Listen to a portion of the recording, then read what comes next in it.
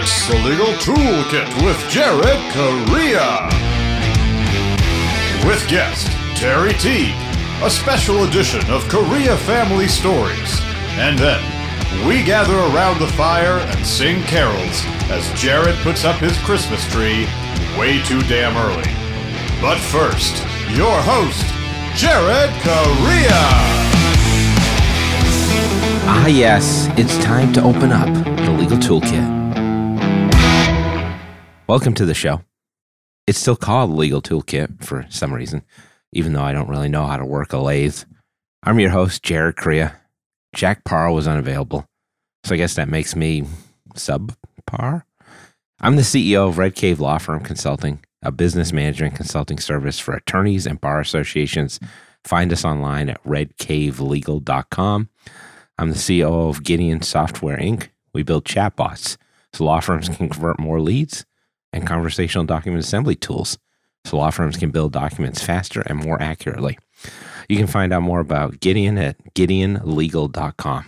Now, before we get to our interview today with Terry Teague of smallbiz.consulting and the Digital Power Team, we're going to go deep on LinkedIn. I want to talk about time travel.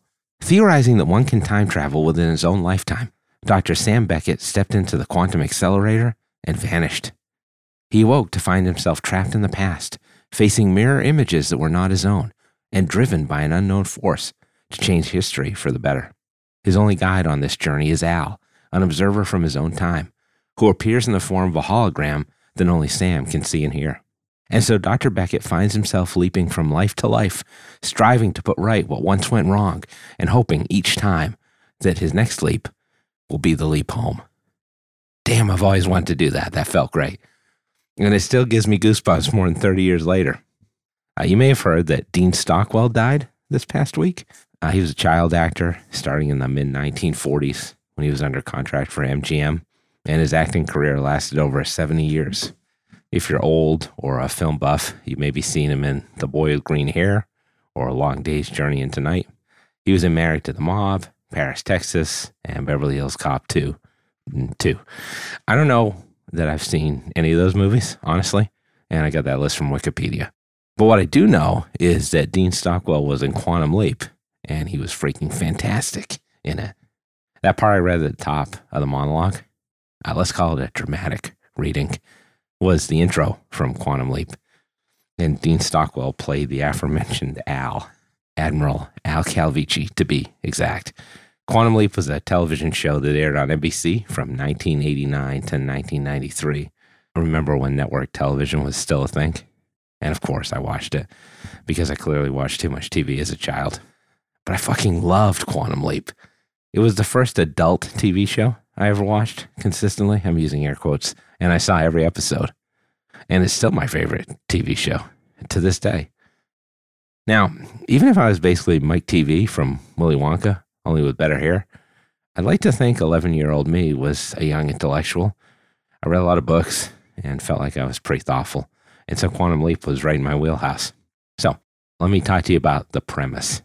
Dr. Sam Beckett, yes, they named the main character after the second best Irish author ever, so I'm already in.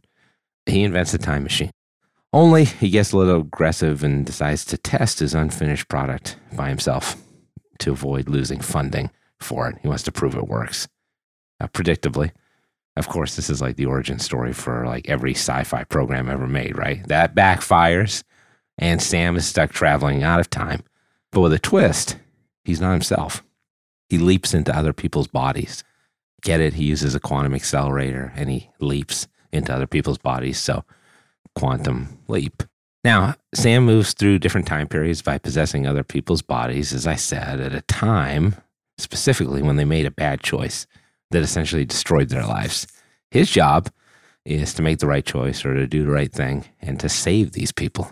So Al, that's Dean Stockwell, remember? He's a real person, but Sam sees him as a hologram, and he helps Sam in his various quests. Al has this like Zach Morris phone-style device that he uses to monitor Sam's chances for success, using percentages based on the actions that Sam takes throughout the show. Yes, that's right. They were using win probability in a 1980s TV show, which is pretty cool. So with Al's help, Sam changes an individual's life. And when he does that, when he succeeds, he gets to leap into the next person. The hope is that at some point he gets to go back to his own body. And that seems legit, frankly. This idea that he might eventually fix his own mistake because he clearly fucked up that choice to test a quantum accelerator on his own in the desert with no one around while it was essentially in beta. Bad choices abounding here. So at the end of every episode, you get a preview of Sam's next project. Who's he leaping into next, right? And again, hopefully it's him at some point. Now, this is a phenomenal premise for a television show. I'm a sucker for anthology series anyway, but the notion that the next episode could take place at any time over a 40-year period in recent history, remember he can only leap in his own lifetime, with an entirely new supporting cast, that definitely keeps things fresh.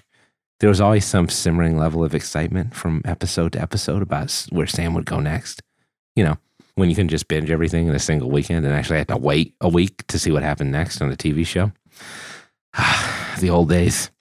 But this conceit gave the producers a chance to throw Sam into a number of different impossible scenarios. He leaps into a professional baseball player in the middle of a game. He leaps into a fighter pilot in midair. That's the pilot, pun intended. Leaping into a bounty hunter, handcuffed to his bounty. This is all good stuff, right? It's tried and true method to start every episode off with a bang. And you know shit is about to go down when Sam completes his mission, and all of a sudden he's immediately surrounded by blue light and those familiar sound effects come on to signify his transfer into the next body. So I mentioned Dean Stockwell as Sam's holographic helper, but Scott Bakula is in the show too. He's the star. He plays Sam. It's just a tour de force, man. I never understood why that dude didn't have a better career. I even watched all his crappy movies like Necessary Roughness. Plus, the Quantum Leap theme song was written by Mike Post, who's the god of 1980s TV theme songs. And they had some famous guest stars too. Brooke Shields, Jennifer Aniston before she was on Friends, Roddy McDowell, Jason Priestley, Joseph Gordon-Levitt, Neil Patrick Harris, among others. This is a cool show. Plus, Quantum Leap was before its time in tackling complex social issues too. There was an episode where Sam, who was white, leaped into a black teenager during the Watts riots. And then he leaped into a KKK member who had to save a civil rights activist. He leaped into a woman that had been raped. He leaped into a man who had Down syndrome. He leaped into a body of his brother's best friend during the Vietnam War and then had to decide whether to save his brother or complete a mission. He leaps into the body of an asylum patient and immediately receives electroshock therapy. Not great. It was just crazy shit like that every week. This show is like endlessly entertaining. I want to go watch it right now. It was appointment viewing. And that's my take on Quantum Leap. Next, the next leap will be the leap into our guest interview. Sorry, I realize that was underwhelming and anticlimactic at best. Now, before we talk with our next guest, Terry Teague of Small Biz Consulting and Digital Power Team about LinkedIn, let's see what Joshua Lennon has mixed up in the Quantum Accelerator for the Clio Legal Trends Report Minute this week. According to research from the World Justice Project, 77% of legal problems do not receive any legal support. It's a damning figure since it tells us that the legal industry has a problem connecting the people who have legal issues to the lawyers who can help. I'm Joshua Lennon, lawyer in residence at Clio. There's an opportunity for lawyers to help bridge the gap with clients, earning more business while doing good things to help the people that need it. New research shows that being flexible about how you get paid can ultimately mean getting paid more in the long run. In doing so, you could be opening up your services to more clients and avoid missing out on earnings. To learn more about these opportunities and much more for free, download Clio's Legal Trends Report at clio.com/trends. That's Clio, spelled C-L-I-O. So let's get to the fried green tomatoes. This podcast. Actually, I hate tomatoes, but I like ketchup. Discuss. It's time to interview our guest. My guest today is Terry Teague, the founder and principal of SmallBiz.Consulting and the Digital Power Team. That sounds super impressive. Terry, how are you? I'm good. Thanks, Jared. Good. Thanks for coming on the show. As I promised, I was going to have you on the podcast, and here we are. You did. I want to talk to you today about LinkedIn for lawyers, specifically, based on our audience. I've noticed over the course of the last, let's say call it a year and a half, 2 years, that the use of LinkedIn has exploded for business professionals. And it was big before, including for attorneys. So I know that you're on there quite a bit. You have some programs that you're working with that we're going to talk about, but what is your sense of like where LinkedIn is now, how important it is for business development, and kind of why this change occurred? It's pretty easy, actually. Well, we need at least like 15 minutes of content, so try to embellish a little bit. Okay. So I can do that. So at the beginning of COVID, there was purportedly 604 million users on LinkedIn, with only about 3% of those people playing on it, participating on it. Really? Wow. Yeah. Because of COVID, we all got stuck at home. There was really no place to play. LinkedIn became the new playground, new business playground. Prior to COVID, it was really more of a place for finding a job or finding employees, really. It was kind of like a public resume holder. It has shifted, the gear shifted. So it is really now a place to do business in a way that it wasn't pre-COVID. There are about 740 million users now, up from, as I say, 603 or 4 million prior. So it basically has grown overnight. Everybody flocked there because we couldn't go to the normal chamber breakfast. We couldn't go to Kiwanis Club. And business people had to keep moving. It's stir the pot or die. So, so LinkedIn really just became the platform that we could do business on in a way that I think they maybe envisioned. I don't know, but certainly it has flourished for sure. I'm sure they had that planning meeting when they were like, all right, when the global pandemic strikes, we're really going to start kicking ass. Right. But I think it's interesting for a couple of reasons. Like one thing you said 3% of people were engaging pre-pandemic. That's what they published. Crazy low. Wow. Is it higher now? Do they have stats now? Or yeah, I haven't heard recently from LinkedIn. Folks speculate it's more like 8 or 9% now. I mean, that's a significant number given the number of people they have on there. There's a lot of voyeurs. Here's the lovely thing about that, though. Let me just tell you, it's actually not a bad thing. It's a good thing. Yes. If you compare it to Facebook, they've got something like, 40% participation, 50% participation. If you've ever tried to post anything over there, to be seen over there is nigh on to impossible. In this particular format, you can actually play and be seen. And at least for a while yet, I think it's it's the Wild Wild West, really, a little bit right now. So, I encourage people to get on it. Oh, absolutely. To get on it and actually participate and post things, not just lurk. Yeah. So just to watch and look is really not playing the game. You really have to really and truly create content. That is the big game. Creating content is the game. And just to be clear, this is different than like what some people do on social media, which is like, here's a quick sentence about what I did and a link to a video, right? You actually have to write more of a narrative. That plays better on LinkedIn, right? Plays way better. The algorithm on LinkedIn, we noticed has changed. When we first started playing literally 1 year ago as a group, we saw that, videos played quite well and would get us the attention that we were looking for. We noticed also things like personal stories with a nice picture. It would also get us some views and get us some play, if you will. But that's actually shifted. In the past 3 months, they've moved away from quantity of engagement to what I'm calling quality of engagement. And they're measuring that by what is called dwell time, or how long somebody is staying on your content. So, interesting. Yeah. Mm-hmm. So it's not so much how many people come to your post as much as how long the ones stay that do come to your content. I love stats. So let me just ask you this quickly. Yeah. These stats you're referencing, right? These are publicly available statistics They are you can get, available. right? Yeah. And let me ask you this, you can get the stats for LinkedIn in general. How do you access stats in the best possible way for your specific LinkedIn account? Yeah. Where do you get those analytics? Where should you, I should say? Well, I use a third-party software called Shield AI, and it's an awesome app. It really keeps me up to date. I can see by the hour how many people look at my post. So I really love that particular That's really app. cool. That's my go-to, yeah. And they're capturing other stats, I'm assuming. If this dwell time metric is becoming more important for LinkedIn, it's capturing that stat as well. Absolutely. Yeah, you can see a lot. So with this notion of dwell time, right, it would seem to make sense that you write more. So people have to read more and Look stay at longer. you catching on so quick. I'm just trying to hang with you. That's all. Yeah. So the new techniques for getting people to stay a bit longer are write what we're calling in our group the long form. That's how we reference it. It's much like a small article. No pictures, no emojis, straight verbiage.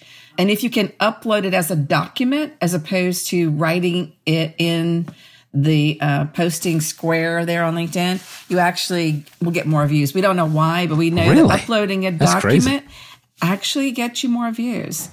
Wow. The other thing I never would have thought of that, honestly. Well, we only figured it out because we have so many people playing and communicating with one another about what works. That's how we know what we know. We read what other people say. You know, Hootsuite, for instance, they publish data on their, what they see, and they see so many people. So we learn from them, but we learn from each other. We've got about 100 players that communicate together and share information. So that's how we know. The other couple of things that are pretty helpful or pretty useful when it comes to getting views are uploading believe it or not, a PowerPoint. Every click on a PowerPoint equals a like. Oh my God, PowerPoint, really? Yeah, or any kind of click-through document. They're really liking documents right now, or uploading really loving video. PowerPoint. This is great for lawyers. It's like the 90s are back. Yeah, you can. It's really simple. It's just upload a document. Then you got options there. So uploading things, it seems to be what they're interested in right now. And I think it kind of goes along with their new theory that valuable content is where it's at. So when you're doing an added value post for your industry, the LinkedIn algorithm is going to support you 9 times out of 10.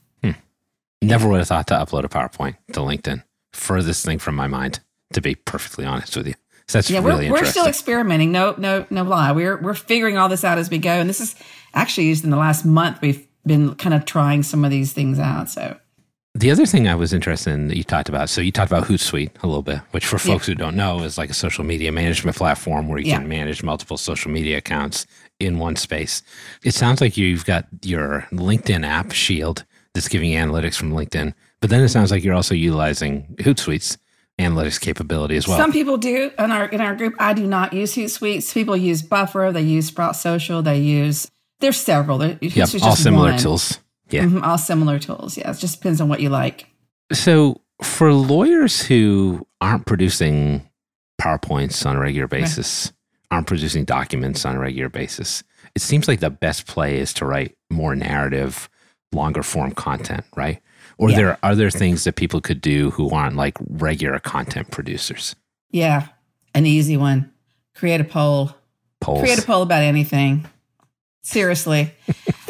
I have been seeing a lot more polls. I will say that. It's because they work. We've got several lawyers in our group, and it's amazing. We've got one of our guys, Josh, is going through the roof. I think it's 17,000 views on his last poll. I mean, it's ridiculous. Oh my gosh.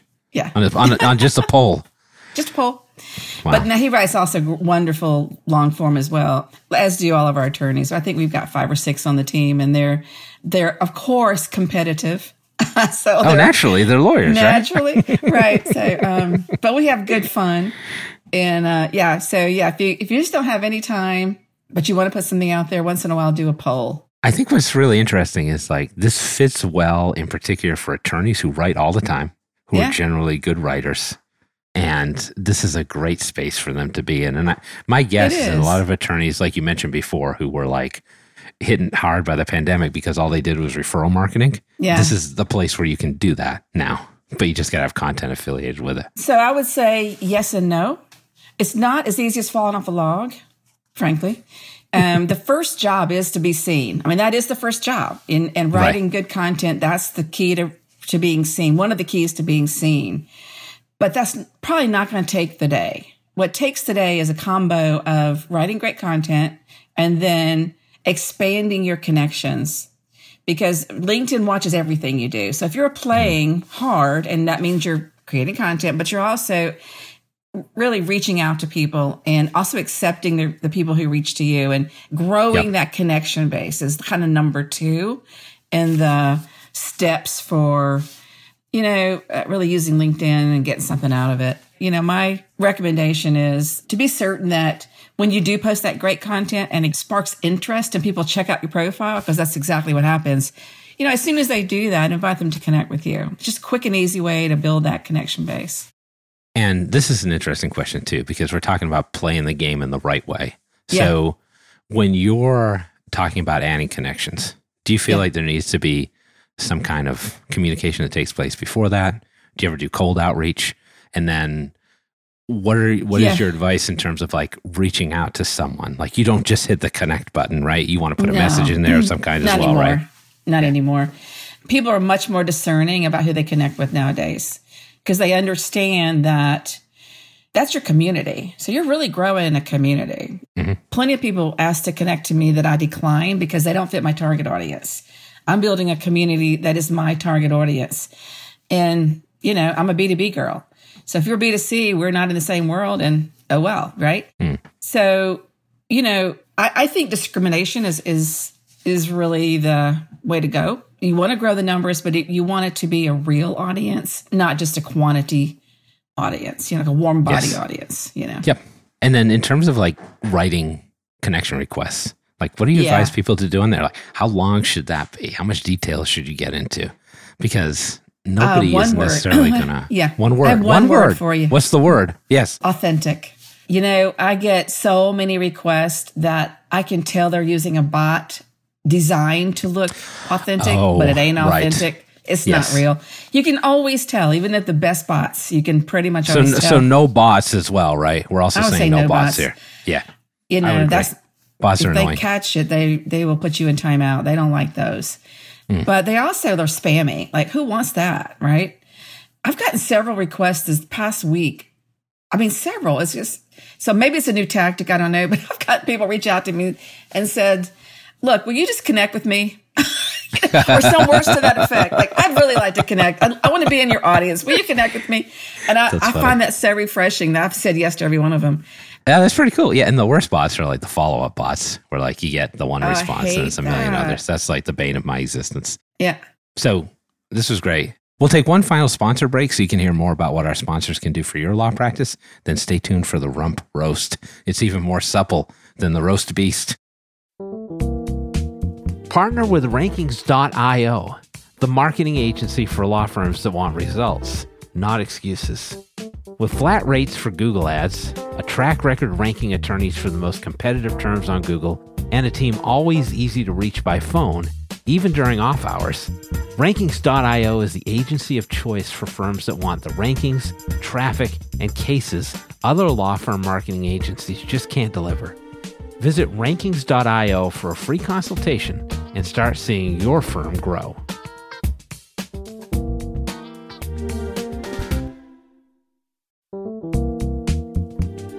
Contract automation isn't a trend. It's a strategic imperative. Though big players in the e-sign world will make you believe implementing it will cost you big bucks and more than a few headaches, it doesn't have to be that way.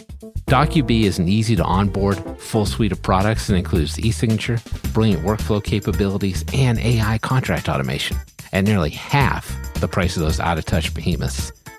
The one thing DocuBee doesn't automate? Their customer service. Visit get.docubee.com/contracts to set up a call with a real live person. DocuBee will be with you every step of the way.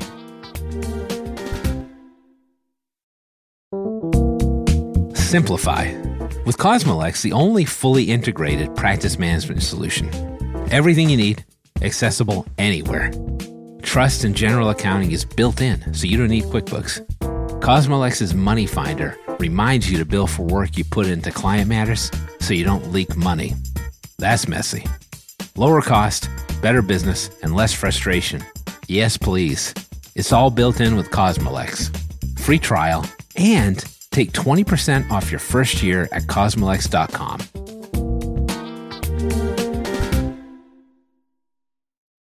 Welcome to the rear end of the Legal Toolkit, the Rump Roast. It's a grab bag of short-form topics, all of my choosing. Why do I get to pick? Because I'm the host. I got to tell you, we have a very special guest today, maybe the most special guest we've ever had on the podcast. I talk about her at the top of every show.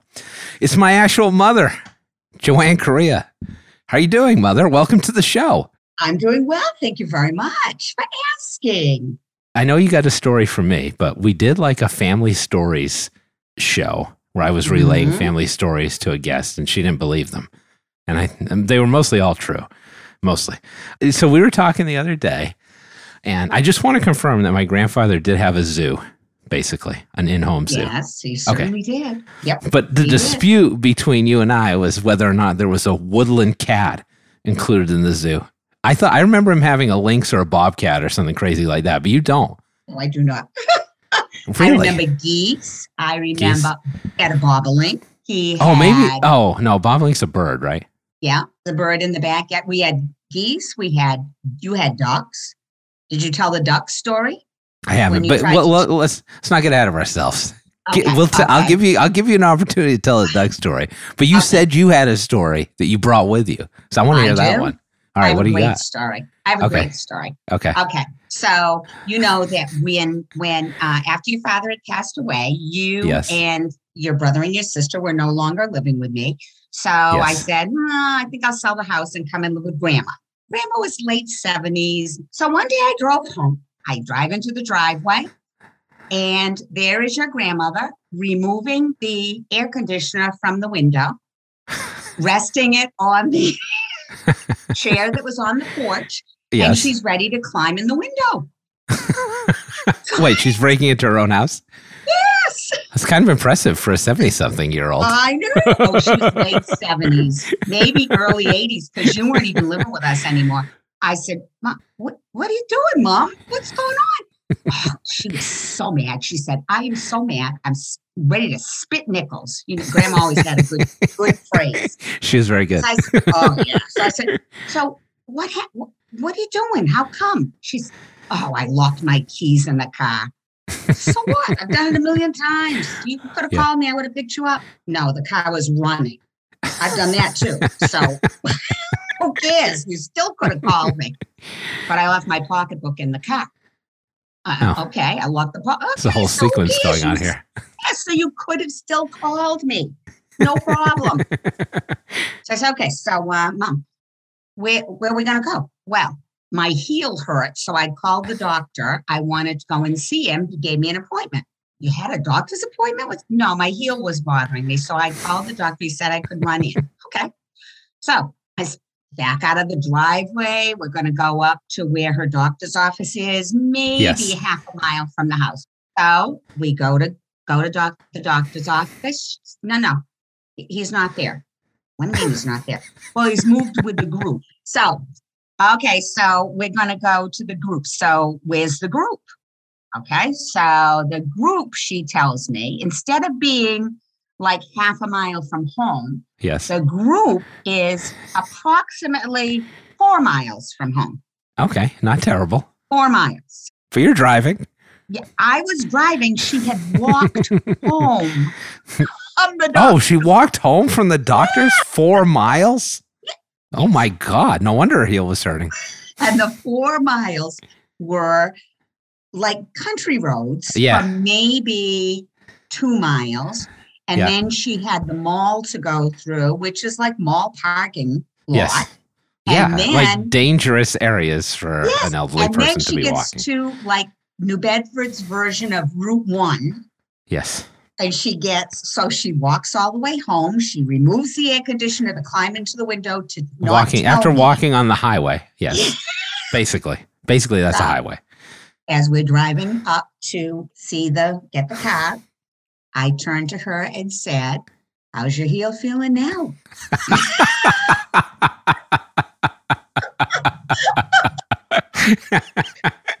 Not great. Heel?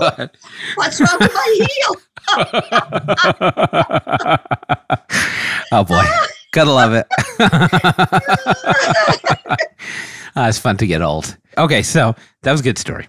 But you were talking about the pet ducks that I used to have. And that's real. I had 2 pet ducks. Yeah, Brutus and Nero.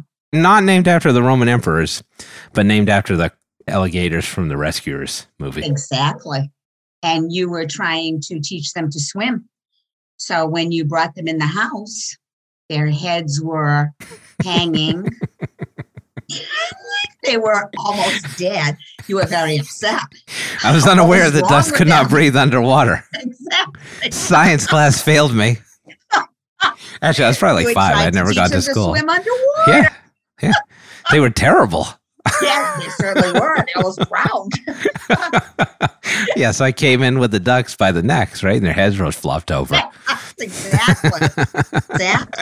What mother leaves their child in a pool with 2 ducks? Well, what child doesn't have 2 pet ducks? But I also had a pet goat as well. Oh, yes, you did. You had a pet goat. Yes. Less creatively named, Billy.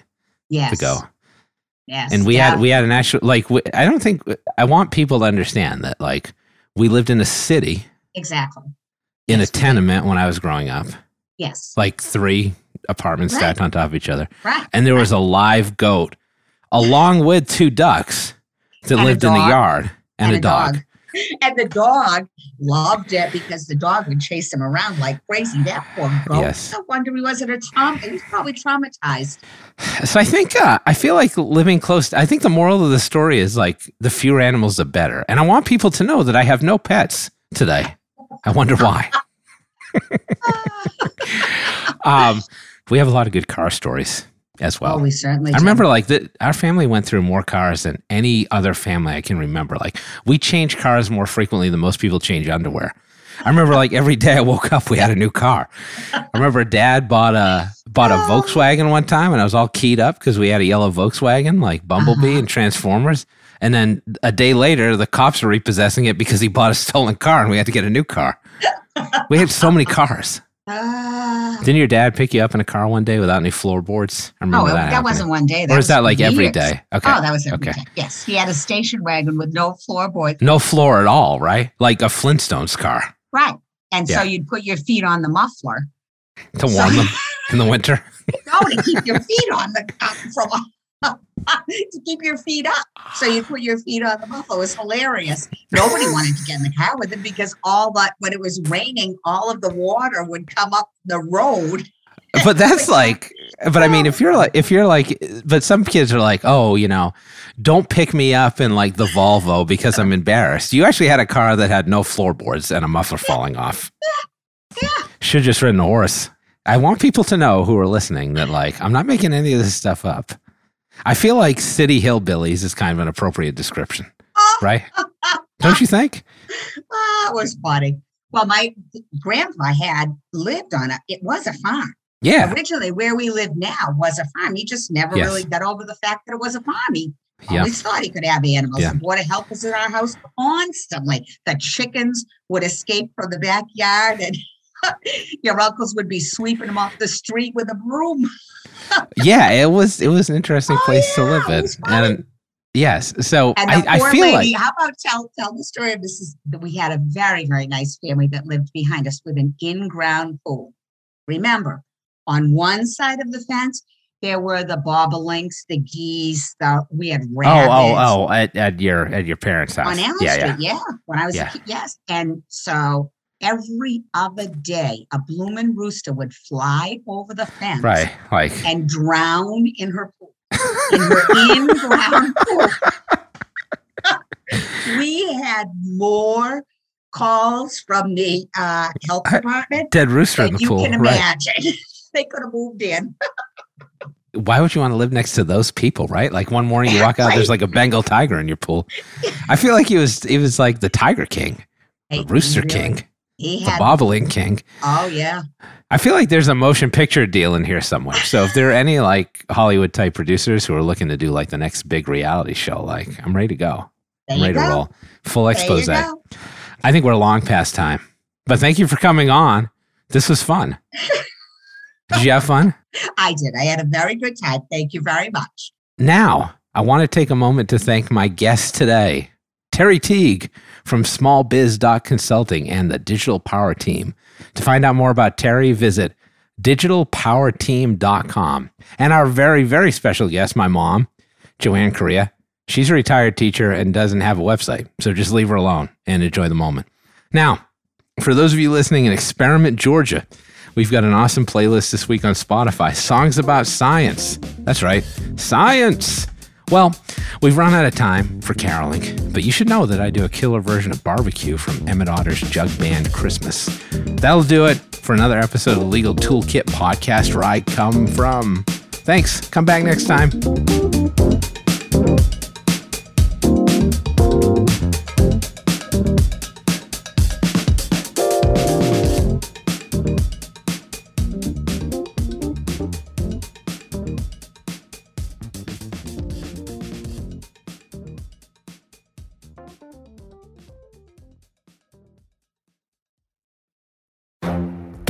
The Lunch Hour Legal Marketing Podcast, your resource for the tips and tactical advice you need to grow your business. Plus, keep up with the news and commentary you crave to stay one step ahead. It's hosted by me, Guy Sakalakis. And me, Conrad Somm. Every other week, we break down the issues holding back your marketing strategy and talk about the changes you need to be prepared for. Check out the Lunch Hour Legal Marketing Podcast wherever you get your podcasts or on YouTube.